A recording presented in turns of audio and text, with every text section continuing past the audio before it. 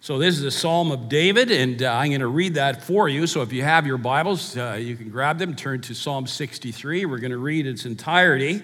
We're going to focus most of our attention on the first 6 or so verses, but they all create impact. And I want you to take notice as I read Psalm 63 here, the personal pronouns. That's the I's and the me's, all those kind of things. So you see right away that this is an intentionally personal song that David wrote. And there are circumstances that surround that, but it is very, very important for us to listen and encourage us. So we're going to hope that you'll gain lots from this. So let's read this here.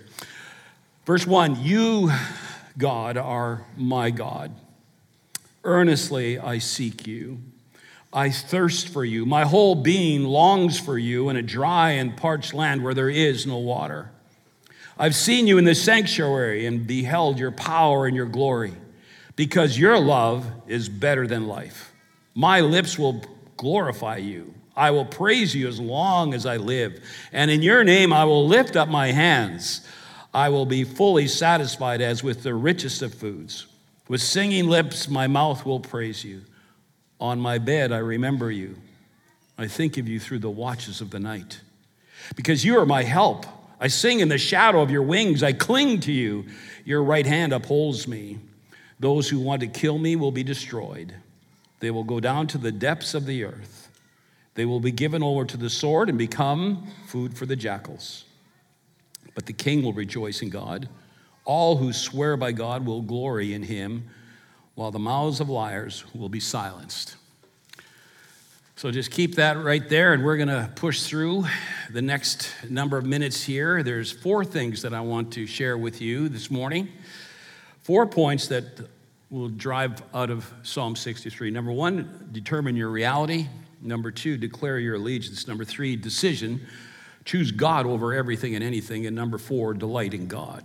Those are the 4 points we're going to leave you with today. So let's unpack those. Well, my home renovating skills have been on display and put to the test over the years, and I'm sure many of you can identify with me. One would think and believe that improvement would be expected. I'm not so sure. I am a self-proclaimed, passionate do-it-yourselfer, or Mennonite. This winter, I decided to spruce up the basement. And one of the projects was to remove that ugly T-bar ceiling and replace it with drywall. The project always moves along slowly, and my son Cody was helping me with the drywall. It's kind of a 2-man project there. And so as we ripped off the T-bar ceiling and began installing the new drywall, I noticed there was, in between the floor joists, there was this one lonely, flimsy, out-of-place, useless copper pipe. I assumed it was a dead-end pipe with no real purpose. I tried to figure out where it came from, what it was doing, but it seemed absolutely useless. It needed to go. I moved it around, I slapped it, I bent it. I says, this has got to go. I grabbed my pipe cutter out of my toolbox, and like a professional plumber, I circled that pipe once, tightened it, circled it twice, tightened it one more time, circled it the 3rd time. Boom! Niagara Falls in my face. Well, are you kidding me? I'm screaming. Do you know how many gallons of water go through a 1/2-inch copper pipe? This is some serious disposal right there. So I'm not only very, very wet, but I'm also in trouble. So what do you do, Ron, when you're in trouble and your renovation skills have once again met the deepest of lows? You yell for help. And so I yelled, and the only one home, thank goodness, was Cody. Nancy was nowheres to be found, which usually happens when I renovate. I yelled for help. Cody comes running down. And as he's coming down the stairs, he is critiquing my renovation skills as he grabs a large plastic tote box to gather and catch this monsoon that's coming from our ceiling that I had just created. So I now run for the water shutoff valve, which, by the way, is located in the farthest corner of the house and extremely hard to get. And may I point out here, to those of you who build houses, you construction people, why do you put those things in the hardest to reach places and the most awkward places? Come on, let's think about this. They should be near me at all times. So anyway, I run for that water shutoff valve, get it shut off, and boy, oh boy, was there a mess. What a mess. And again, I'm very thankful that Nancy is not home. And Cody and I used every towel that we had in the house to sop up that mess.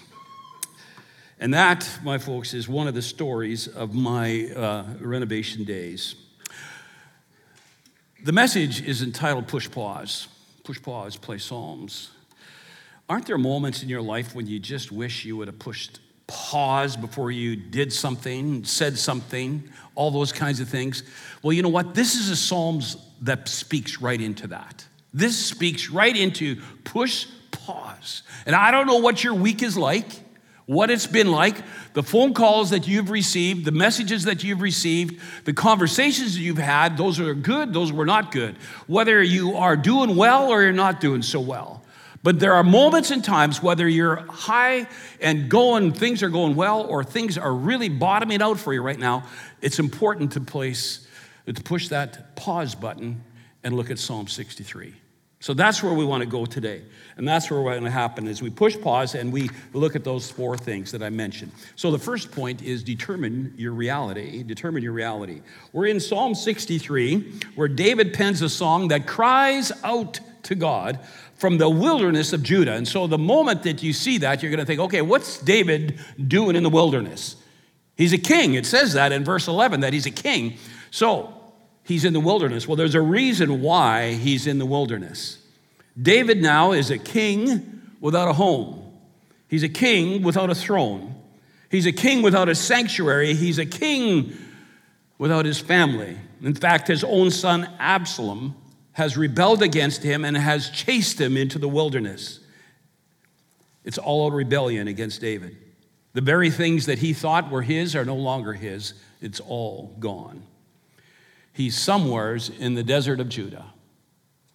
He cries out to God. He writes this psalm. Psalm 63 is about a relationship, a loving, committed relationship with God. David uses 17 personal pronouns here to emphasize his relationship with God. Biblical faith often requires us to journey into the wilderness, doesn't it? And so, what is your reality today? That is a question that only you can ask. Determine your reality. Where are you at with God? I can't tell you. I could maybe, many of you I know, many of you I don't know. But if we were to sit down and have a cup of coffee together, and I'd say, tell me your reality of God. Tell me where you're at with God. Tell me where your heart is at. See, that's an important question for us all today. That's an important question for us all here at all times. What is your reality? Where is and how is your heart today? This is the question for each of us as we go through these verses. This is not unfamiliar territory throughout Scripture, as you well know. Even Jesus, when he was asked by the Pharisees in Mark chapter 12, he says, what is the most important commandment of all? Like, what's most important here?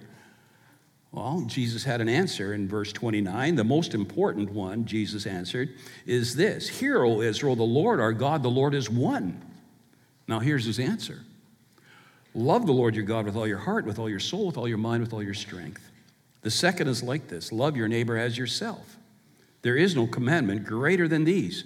Regardless, folks, regardless of what this last week looked like or what your reality actually is, whether it's good or unfortunate, whether circumstances or by choice, David declares in verse 1, you, God, are my God. In spite of being in the wilderness, in spite of being absent from his throne, from his home, from his city, from his sanctuary, his words were, you, God, are my God. You, God, are my God. Basically, there are only two views that come into perspective when we determine our own reality. There is a horizontal view and there is a vertical view. The horizontal view, or you could even say horizontal hope, like when everything is messed up, And we all have lived in those worlds. Just like when that water is gushing into my face and I'm saying, now what? You determine your reality very, very quickly. So whatever your reality is, wherever you are at right now, you have a choice of a horizontal view, a horizontal hope, a horizontal awe, or a vertical hope, or a vertical awe. Like, where am I turning?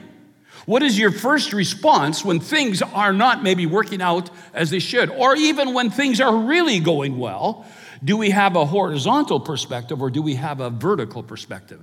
A horizontal perspective means that I keep my eyes just on circumstances, means that I keep my eyes just on the things in front of me, or that I am my way out.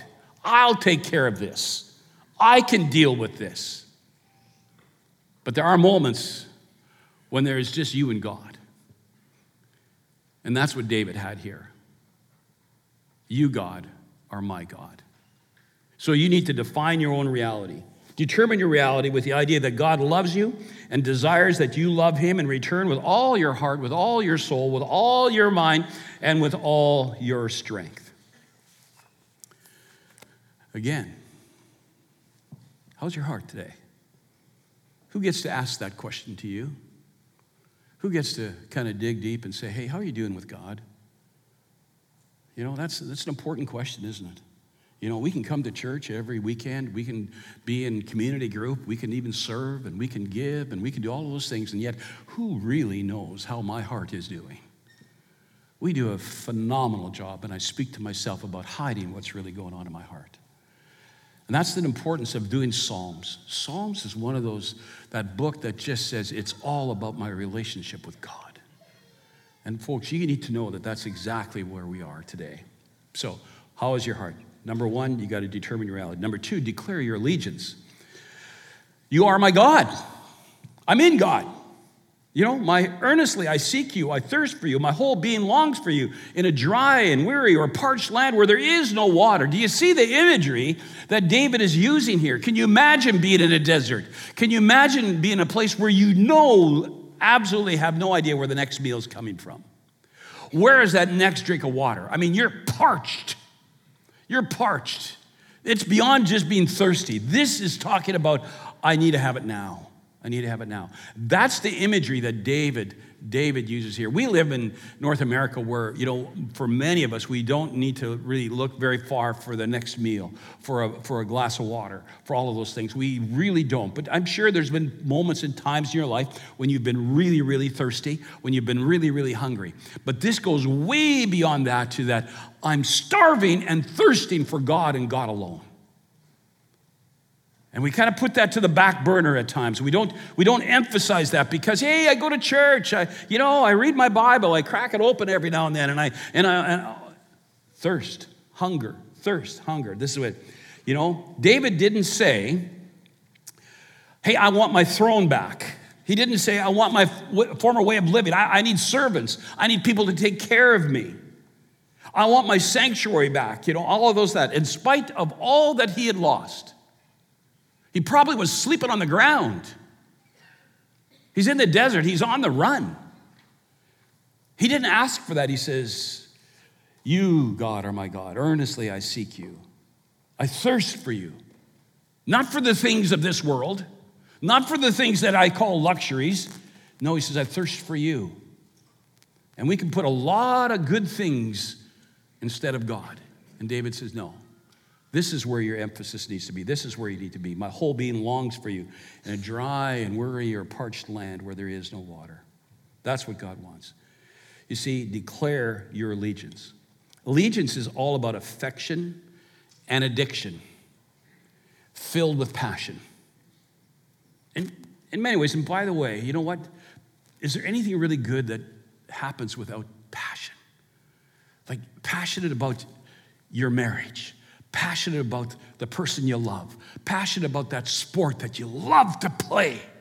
Passionate about that person that just, you know, your family member that just, you know, all of those things. Your job, all of these things. And maybe you don't have, but you know what I mean? Passion brings that. Passion allows us to grab a hold of that. I'm somewhat of a passionate person at times, and I get excited about things. And long before I knew Nancy, before we even dated, got engaged, and then finally married, I was and always will be, hear this, a Toronto Maple Leaf fan. I know that's news for many of you, but that is true. Surprise, Nancy. Been married 30 years, and my wife is still in awe of my addiction and passion for those Leafs. We were married in October, and once the wedding was done, honeymoon is over, we're settling into our house in Richmond. I assumed that my wife, who was born and raised in Toronto, praise be to God, would be totally supportive of my addiction. Not so much. Saturday night hockey was Hockey Night in Canada, for which many of you grew up and watching, and I still do and love it. And that, what I thought would be a marvelous addition and appreciation to our marriage, was not so much. It was likely a couple of months into their marriage that, I realized that Nancy did not share that same affection and allegiance. And on one particular Saturday night, Hockey Night in Canada, Nancy was no longer at my side, cheering the Leafs on. However, I pressed on in faithfulness. And on this particular Saturday, there was some unprecedented noise coming from the kitchen. And I picked this up, newly married. I thought, there's something wrong here. Doors were being shut rather loudly, okay? Pots and pans were making noise that I'd never heard before, There was like stomping of the feet at times. And so I pressed pause on the remote, and I walked into the kitchen and sought to investigate this disturbance. And upon my arrival, Nancy blurts out, "Do they play every Saturday?" And I said something like this. I says, "Honey, just think about it. It's just like go to church on Sunday. We do it all the time." That did not go over well, okay? The reasoning there somehow just kind of fell right off the map there, and I had to back up after that. But what I'm saying is that I'm incredibly passionate. I'm not afraid of my allegiance. And I think in our world of faith, this is exactly what David is talking about. He says, "This is earnestly" means that I seek you early and often. It's about priority. It's about priority.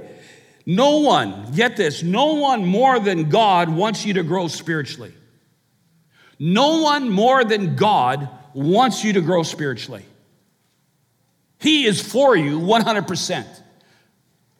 1 Peter 2:2, like newborn babies, desire the sincere milk of the word that you may grow in respect to salvation. What an image, what an understanding that is exactly what God wants. He wants us to grow, to fall in love with the Word of God, to fall in love with Him more and more and more. Who owns your heart? Who owns your heart? Because that's where your allegiance will be. Because where your allegiance is, that's where your heart is. What do you worship? What do we worship? Worship just doesn't happen here. It's what we put our heart into. What are you passionate about? Where do you put your time? Where do you put your energy? Do you know God?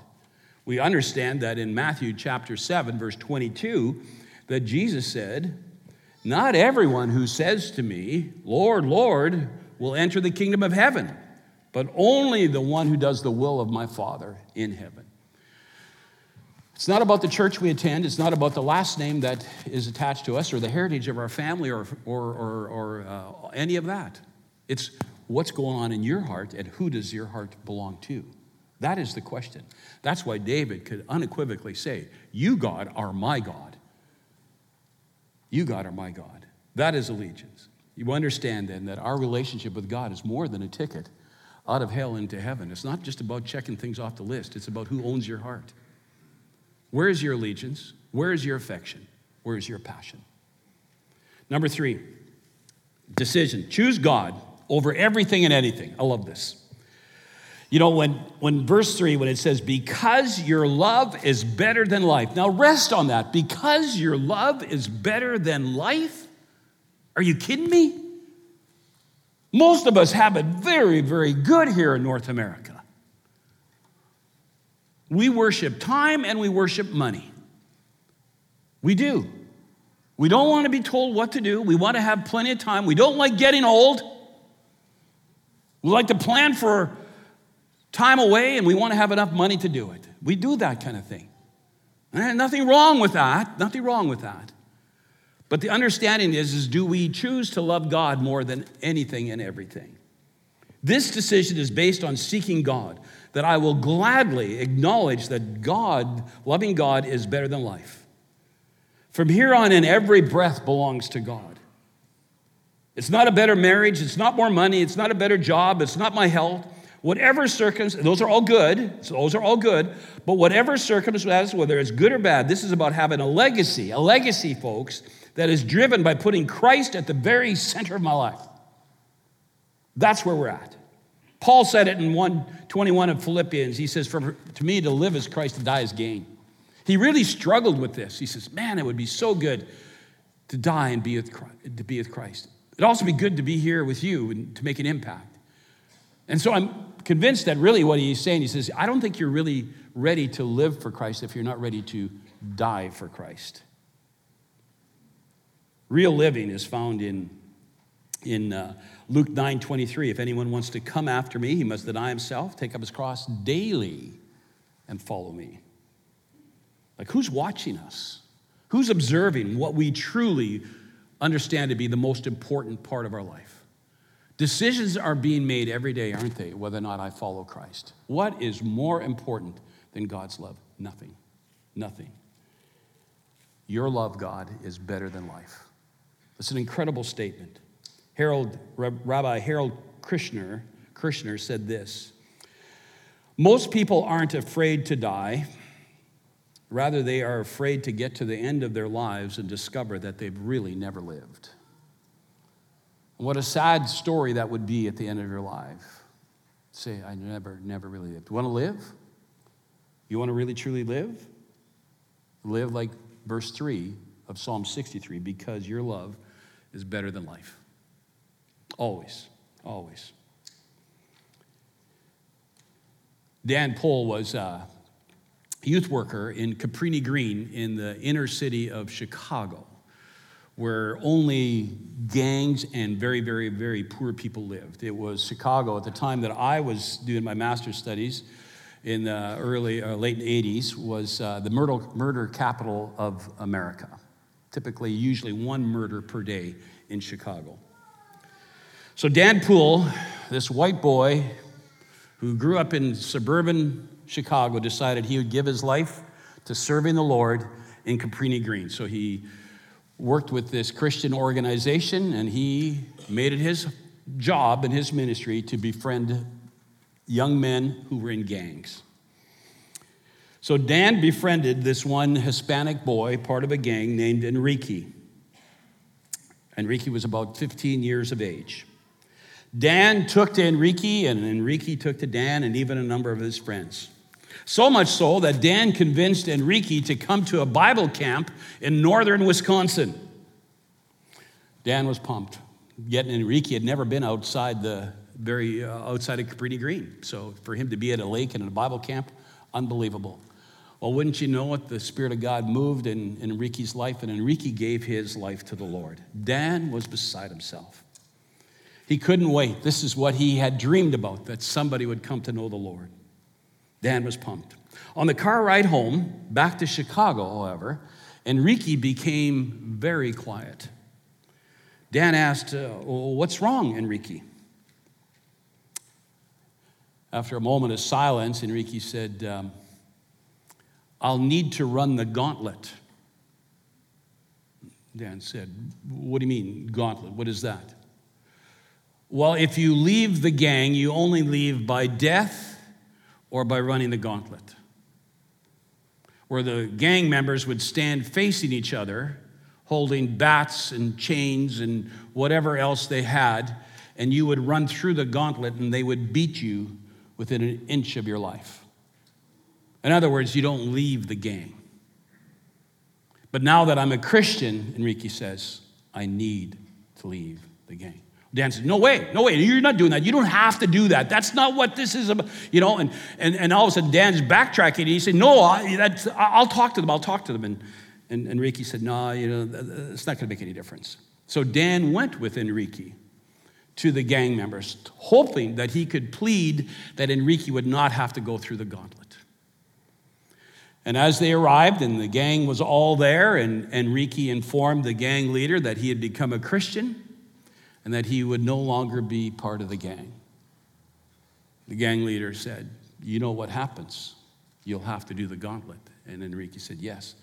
Dan interrupted. He said, no, we can talk about this. He doesn't have to do this. This is a good thing. All this kind of. Enrique said, Dan, it doesn't matter. Dan interrupted one more time. He says, I will take his place. Let me go through the gauntlet. The gang leader smiled and said, that would be great, and probably wanted him to go through, but he says, no, this is Enrique. Dan felt absolutely helpless and hopeless. The gang lined up, bats, chains, knuckle dusters, all of those things. Dan is sobbing. Enrique goes through. And they beat him and beat him and beat him. After it was all over, the gang leaves. Dan runs over, picks him up, and takes him to his car. His head is almost twice the size of normal. He is broken bones. He is bleeding. He is barely conscious. He takes him to the hospital. He places him on a gurney, and as they're waiting, Dan is sobbing and saying, I'm so sorry. I'm so sorry. I'm so sorry. You can imagine the pain. Enrique musters up enough to say, Dan, I'd do it again. Jesus loves me. I go, wow. Can you imagine? Can you imagine? That's allegiance, folks. That's the decision. That's saying, I'm all in, God. I love you better than life. And chances are you and I are not going to run the gauntlet. But there may be gauntlets that you're running through right now, that you're wondering whether or not it's worth it to stay a Christian, whether it's worth it to say it's all on the line. Whatever that means, that could be health, that could be relationships, that could be, I'm so confused, I don't know what's up, I don't know what's down, I don't know what's right, I don't know what's left. All of those things put together, and you can say, God, I'm giving up. And David says, you are my God. Your life, your love is better than life. Your love is better than life. I'm all in, God. That's the decision. That's the decision. Is it God first in all things? Because the real question is where's your heart? Because that'll tell you. That'll tell you where it is. Lastly, delight in God. Because your life is better than life, my lips will praise you. I will praise you as long as I live, and in your name I will lift up my hands. I will be fully satisfied with the richest of foods. With singing lips, my mouth will praise you. On my bed, in the watches of night, I think of you. How's your sleep? How did you sleep last night? Because this is where we delight in God. This is where it is. My lips will praise you with remembrance, with reflection and rest. Worship is not a feeling, it is a presence, the presence of the living God. Often we are in the wilderness, and that's where our wilderness turns into worship. Only God can do that. Only God can do that. Delighting just doesn't happen here in church. It happens in our homes, around the dinner table. It happens in our living room. It happens on the job. It happens over the fence with a neighbor. It happens at a coffee shop. It happens when you're out with your friends. It happens whatever you're doing. It happens when you feel lonely, whether you're trapped or whether you're insecure. It's when you don't even know what's going on. We go back to the one phrase, you, God, are my God. The light shows up at our actual worship time when we serve and when we're in community with each other. You see, sometimes I see more discouragement, to be honest, than I see delight. Discouragement robs us of delight. In fact, I would say that discouragement often is somewhat of a cultural disease that we live in. We seem to be more prone to discouragement than anything else. Horizontal hope and awe versus a vertical hope and awe. Do you see where that tipping point is all the time? Howard Hendricks said this: discouragement is the anesthetic the devil uses on a person just before he reaches in and carves out his heart. Are you leaning towards discouragement, or are you leaning towards delight? Discouragement would be a horizontal view. A vertical view brings us to delight in God, regardless of the circumstances that we face. Hebrews 11:6 says this: without faith it is impossible to please God. Those who come to him must believe that he is the rewarder of those who diligently seek him. The summer of Psalms is meant for us to seek him, to seek him. So this week, perhaps you need to push pause, determine your reality, declare your allegiance, decision time, God over everything and anything. He's better than life, and delight in him. Let's pray together. Father, we are truly thankful this morning for the way that you have worked in our hearts and lives. You've drawn us to yourself through your Son, Jesus Christ.